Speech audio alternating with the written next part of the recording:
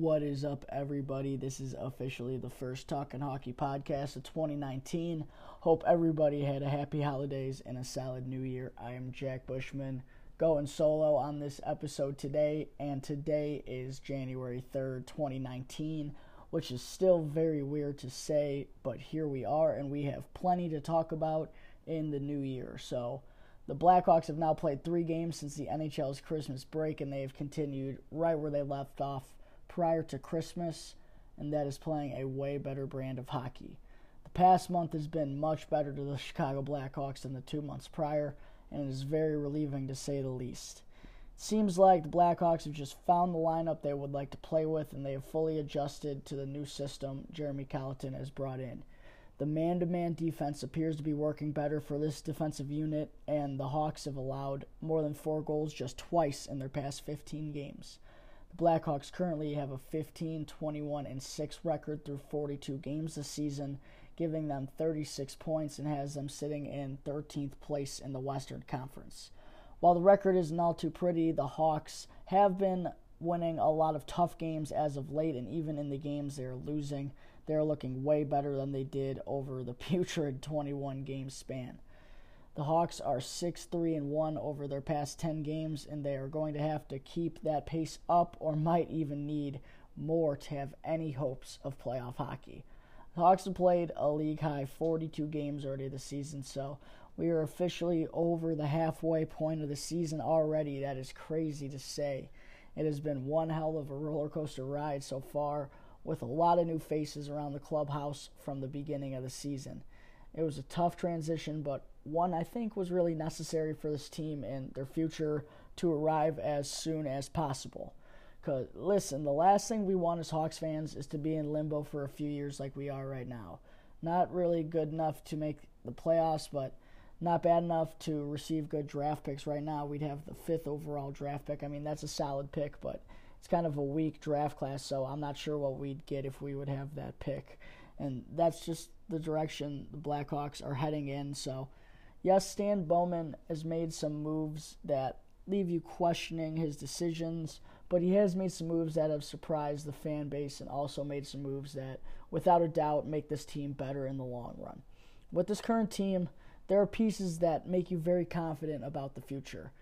To me, the biggest missing link for this team is a top 6 pure goal scorer, someone cue Artemi Panarin, someone like Matt Duchene, Mark Stone. The defense is the biggest problem currently, but it will not be in a couple of seasons because we have 3 to 4, 5 prospects that will be NHL ready in the next 2 to 3 seasons. But until those guys are ready, we're just going to have to suck it up with the defensive core that we have. But once those defensive prospects like Boqvist, Mitchell, and Beaudin are ready, this team is going to be solid.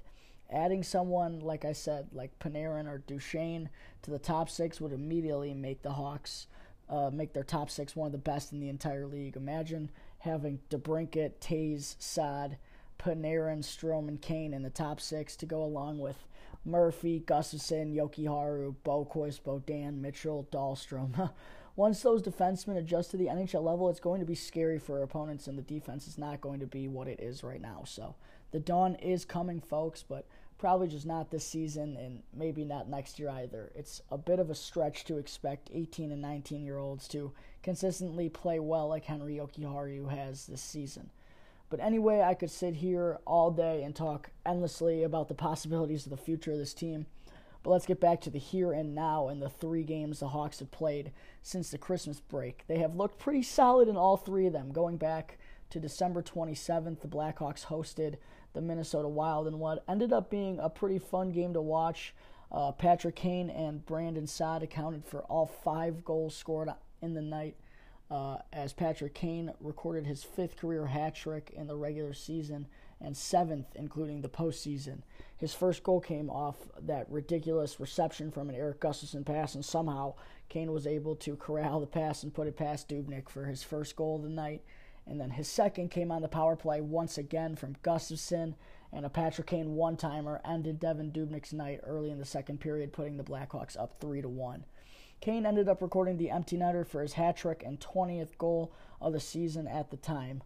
Brandon Saad scored 2 on the night. It was his 10th and 11th goals of the season, and the Hawks won the game 5-2. You look at the stat sheet, the Hawks did allow 48 shots on goal during this game, which does look concerning, but in reality, the Hawks kept Minnesota to the outside, and a lot of their shots on goal were easy saves for Collin Delia in his second start of the season. The Hawks' top players really dominated this game, and the Hawks picked up their 5th point in 3 games versus the Minnesota Wild so far this season. Moving on now to the game prior to the Winter Classic, which was Collin Delia's second start in Colorado in just 8 days. He played fantastic in both of them, allowing one of the league's best offenses to score just 3 goals in 2 games at home. Very impressive stuff from a man who is less than a year removed from the ECHL, the minor leagues of the minor leagues, for those of you who don't know what the ECHL is. This was another tough battle, much like the one 8 days prior, and the Hawks came out firing. They put up 2 goals in the first 10 minutes of the game. Patrick Kane made an absolutely disgusting turnaround feed cross ice to Alex DeBrincat for an open net. DeBrincat was all smiles after scoring this one, as he could not believe the pass that Patrick Kane got over to him for his 18th goal of the season. Patrick Kane stayed hot just a few minutes later, burying a one-timer off a 3-on-2 rush, a beautiful passing play by the Hawks' second line. Dylan Strome entered the zone with the puck and made a beautiful play by dropping the puck to Anisimov and then crashing the net to grab the attention of the defenseman. That opened up a passing lane for Artem Anisimov. He then made a pass across the dots to Patrick Kane, and he made no mistake about it for his 21st of the season. It was Kane and Strome's second point of the period. Patrick Kane now had a 7-game point streak, and Dylan Strome recorded his 3rd multi-point game in a row. While it looked good for the Hawks early, the Avs were able to claw their way back into this game, scoring in the final 3 minutes of both the first and the second period with a man advantage to tie the game up. Mikko Rantanen and Nathan MacKinnon were responsible for those goals, so there's not much you can do against those guys this year. 2 guys who have some of the highest point totals in the league. So both teams had their chances in the third period. It was tied 2-2, but the time ran out and overtime was needed for this one. Fortunately for the Blackhawks, they had a power play going into overtime, so it was 4-on-3 for the Hawks to begin the 5-minute period, and it took Patrick Kane just 41 seconds into overtime to give the Hawks a 3-2 win, his second of the night and 5th in 2 games. It was Patrick Kane's 22nd goal of the season, and it was also a power play goal. The Hawks have failed to record multiple power play goals in a game all year until last game against Minnesota, and now they had done it in back-to-back games. Collin Delia made 30 saves to record his 3rd win of the season in as many starts. He is now 3-0-0.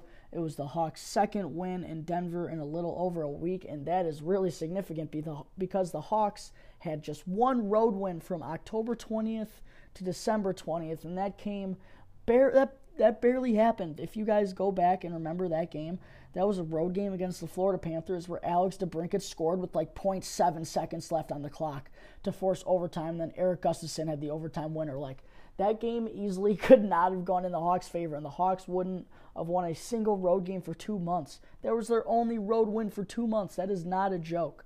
2 months, 1 road win. That's how sad it got at one point.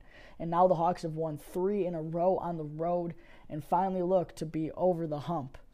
Now, let's move on to the most recent game, a game I was lucky enough to attend myself, the second biggest game in NHL history.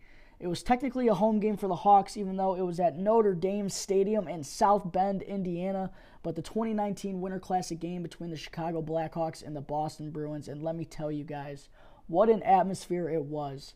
It was just the coolest hockey game I've ever gone to in my entire life. It was so easy to see the ice and the puck. The full house at Notre Dame made it that much more exciting of a game. It was really well done by the whole crew. Everything was set up perfectly. In a football stadium, it's so spread out, so easy to see everything, unlike how it is in a baseball stadium. So I was glad the venue was where it was. It was really easy to see the puck and really, really well set up. That's all I can say about it.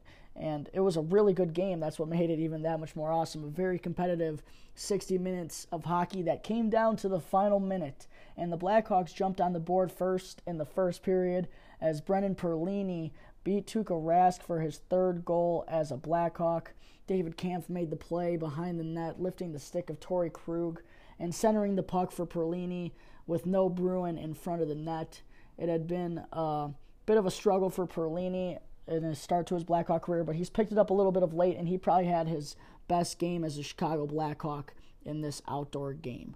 It was really a game of special teams. Unfortunately, the Blackhawks special teams let them down. The penalty kill really killed the Hawks in this one.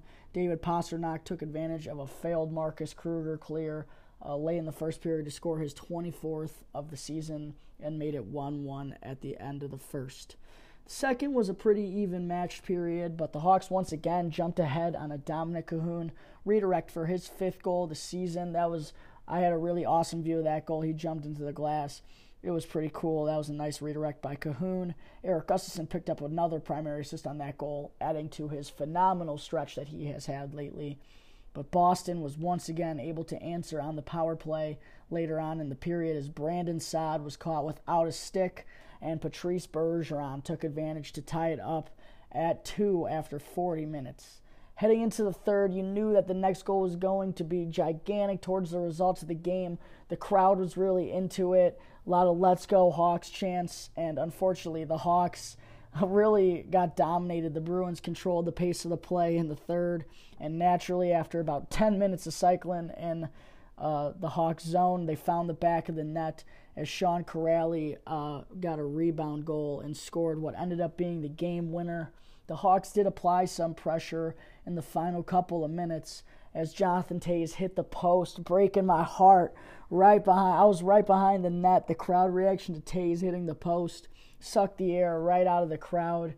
Right then and there, you kind of had the feeling that this was just not the Blackhawks' day, and Boston was able to add an empty netter and secured a 4-2 victory against the lovable losers of the outdoor game. So yes, the Hawks did lose another Winter Classic, but they played way better in this one than they have in their recent outdoor games, getting blown out to St. Louis and Minnesota. It was a tough loss, but overall, it was encouraging to see the Hawks battle with a playoff caliber team like Boston. The defense continues to grow as a group, and besides the penalty kills, they played really solid for the most part in front of Cam Ward. There was a lot of hate that Cam Ward received the Winter Classic start over Colin Delia, even though Delia was the hot hand with a 3-0-0 record, 167 goals allowed average, and a .957 save percentage. But I do understand the move, starting the veteran and Ward, keeping both goaltenders in the mix. If Cam Ward did not play against the Bruins, he would likely sit out until the 6th or the 7th when the Hawks have a back-to-back. His last start prior to the Winter Classic was December 23rd, before the Christmas break. So if he did not play in the Winter Classic, he could go a little over 2 weeks without a start. And yes, Colin Delia is playing great right now, but it's only been 3 games. If Delia finds himself in a slump, and he's likely going to slow down at some point, he's been on fire to start off his career, the Hawks are still going to have to rely on Cam Ward for an unknown stretch because we just don't know with Corey Crawford. So I do understand the move to start the veteran in the Winter Classic, get his confidence up a little bit, and he played really well for the most part. He made a bunch of big saves. None of the goals allowed were really his fault. While Ward's numbers this year are blinding and hard to look at, you have to take into account that the defense has really just fucked him this year. His goals allowed average is nearly 4, and his save percentage is not even at 90. That's really ugly if you don't know the numbers. But those are not stats that accurately represent his play this season. He has been way better than those numbers have suggested, actually keeping the Hawks in many of the games he has played in. Ward is not a bad option in net, and if Colin Delia should cool off, we have to be wary that Cam Ward could be the starter for the second half of the season. So I like the choice to keep him involved in the rotation, but Colin Delia needs to be the guy right now until someone figures him out. He's been lights out since call-up, and he has really cemented himself as what looks like the goaltender of the future here in Chicago. He will be getting the start tonight on Long Island when the Blackhawks take on the New York Islanders. So let's give a little bit of a preview towards that game tonight and talk about some Hawks news that we are now updated fully as of today. So Colin Delia will be in net tonight. That has been confirmed. Also confirmed that we haven't talked about yet is that a trade with the Edmonton Oilers obviously occurred. If you have not heard yet, Drake Caggiula is still working on, his name's a mouthful, still getting a visa to come to the United States. which is oddly still a problem in the NHL in 2019. We have not talked about this yet, but it was a hell of a move by Stan Bowman to unload the contract of Brandon Manning. For those that are not aware, the trade was Brandon Manning, and more importantly, is $2.25 million per year for this year and next year, and Robin Norrell to Edmonton for Drake Caggiula and Jason Garrison. Brandon Manning was a healthy scratch for 8 straight games after Kyle Dahlstrom was called up and gave the Hawks solid play from the left side. Brandon Manning really was looking like he had no future with the Blackhawks and was making entirely too much money to be a number 7 D-man or to be in Rockford. The Hawks found and really took advantage of a desperate Oilers team who needs defensemen more than we do, which is sad. Bowman was able to make up for his biggest L of this offseason by trading away Brandon Manning and his contract and picking up a work in progress in Drake Caggiula. Not only did we really receive the better player of the trade, even though Caggiula really hasn't panned out so far, we saved nearly $1 million towards the salary cap. Jason Garrison was a throw-in into this trade. He's considering retiring, or his overseas options. We, put him on conditional waivers for mutual contract termination. So he was just a throw-in for that deal. He actually means nothing. But looking at the other part of the trade, the only part of the trade really, Drake Caggiula, he's failed to really produce a lot in his time with Edmonton. Coming into the season, he had played 127 games with Edmonton, 2 years, 60 his first year and 67 last year. In those 2 years, he scored 20 goals and had just 18 assists. Going back to his college days, he played on that same top line with Nick Schmaltz and Brock Besser at North Dakota in college, creating a deadly line that won the national championship. So Caggiula had a good college hockey background, but he's yet to find his stride as an NHLer so far. Although he did have 7 goals in 29 games this year, not great, but maybe he comes out with 15 to 18 goals. That would be a nice addition to this team. He's another guy like Brendan Perlini who has potential, but just could not find it with a struggling hockey team. But unlike Perlini, Caggiula is signed through next season. Perlini should be playing for a contract next year. He's picked up his play of late. Hopefully he figures it out because he's got a lot of potential to his game. Caggiula will probably likely be here next year as well, unless he's really that bad with us. I've heard rumor around the mill is that the guy might be a little bit of a partier. That's just the word I've heard about him. I don't want to spread rumors about him or anything. That could be completely false. But his numbers really haven't been all that great in Edmonton. I mean, no one really has been all that great in Edmonton besides, McDavid and Draisaitl. Nugent Hopkins has been pretty good this year, but no one's really been all that great over there. But I'm sure Caggiula, at some point, he'll get that visa figured out, and he'll be here at some point. It'll be interesting to see how him and Perlini, they kind of play a similar game, are dictated in the lineup. I'm not sure if Perlini will see top line minutes again this season, but I'm sure Caggiula at some point will at least get that look from Jeremy Colleton. Bowman and Colleton are still looking for a winger to join Taze and Saad to make them a complete top line. And on paper, that looks like a spot for Alex DeBrincat, but Jeremy Colleton has seemed content to keep the Cat on the third line despite him being really hot as of late. So once Caggiula arrives, I would not be surprised to see him fluctuate between the top line or the fourth line. That's just usually how it goes for the newly acquired forwards when they arrive in Chicago, because that's what we're looking for. But one thing we know for sure is that Caggiula will not be in the lineup tonight when the Hawks play the Islanders. We have not seen the official lines from this morning or anything, but we do know that John Hayden will be back in the lineup for Andreas Martinson on that fourth line. The Hawks did activate Brandon Davidson this afternoon, but he won't dress and he will be a healthy scratch. Brendan Davidson, name we haven't said in a while. He's been out since November 12th with a knee injury. He had to have surgery, but he is back now. He's the 7th defenseman, but he is scratched tonight. Martinson and Kunitz are the forwards scratched tonight. So this is a really solid battle tonight with two hot teams in the NHL right now. I know it's kind of weird to say the Hawks are hot, but they've been just playing a better brand of late, and they're 6-3-1 in their past 10 games, so they've been playing well. The Islanders have been one of the biggest surprises of the league. They're currently 21-13-4 and winners of 4 in a row, and they are 7-2-1 in their past 10 games. And superstar Matt Barzal is really just starting to get it going. He had a hat trick the other night. And the Hawks are 5-2 in their past 7 games. Although the Hawks have a 7-12-2 record on the road this year, they've won 3 in a row on the road, as we mentioned earlier, against some impressive teams. They beat Colorado twice, and they also beat the Dallas Stars, who are a good home team. The Islanders are 9-5-3 at home, so the Hawks do have a chance of making it 4 in a row tonight. Colin Delia is the goaltender for the Blackhawks, and Robin Lehner is the projected goaltender for the New York Islanders tonight. Lehner has had a solid season, and he's won his past 5 decisions. So it should be a good competitive game between two hot goaltenders. Both teams have been playing solid hockey of late, and both teams' superstars have it going on right now. Patrick Kane for the Blackhawks and Matt Barzal for the New York Islanders. Looking at some keys to the game for the Blackhawks, the most important key for me is to win the special teams battle. The Hawks have been a lot better in the special teams department in their past 10 games, and the results have shown, winning a lot of close games.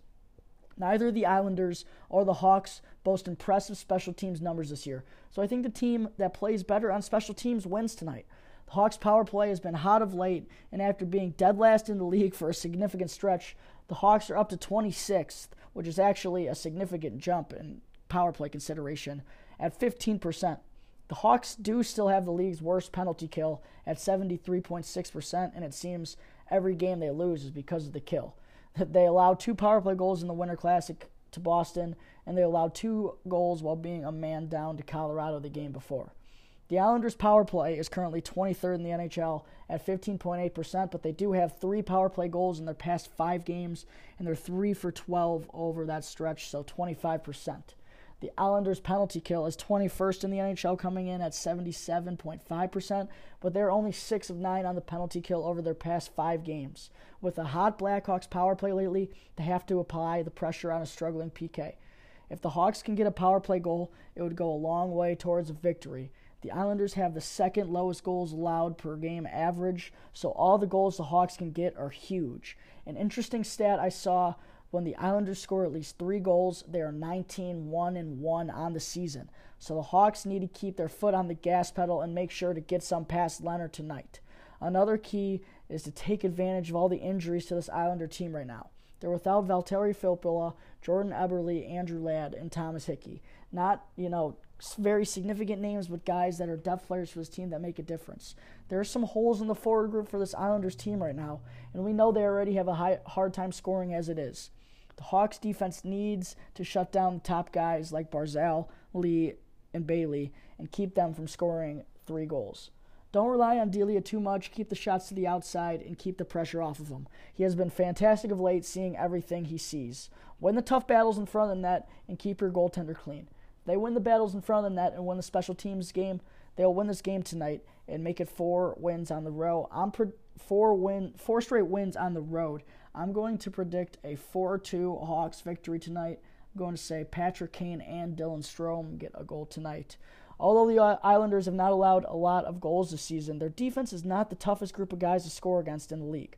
Hopefully that Anisimov, Strome, and Kane line will continue to play well and get 88 the puck with time and space. He has the hot hand lately. I think he keeps it going after not recording a point in the Winter Classic game. It was a tough loss to start 2019, but I think the Hawks come up with their first win of the new year tonight on the road. It should be a very competitive team, with a very competitive game with both teams playing good hockey as of late. I'm very excited to watch this one tonight. Hopefully the Hawks continue to inch their way back to a 500 record. Blackhawks Islanders 6:30 puck drop tonight. Make sure to check it out. Also make sure to check out my Blackhawks Twitter page @TalkHockey for live tweeting of every Blackhawks game, including tonight, and all Chicago Blackhawks news at all time. That's about all I got tonight. Thanks again to everybody who listened. I really appreciate it, guys. Like I said, I hope everybody had a happy holidays, had a good new year. Go Hawks, and let's hope we get a bit of a streak going here, put some wins together, and, get to playing some competitive hockey in the next couple months. So that's about all I got tonight against the New York Islanders. Hawks need a big win on the road. Hopefully they'll make it 4 in a row. Let's go defense. Let's keep playing the right way. Let's keep riding the hot hand in Colin Delia, and let's get another win tonight. All right, peace.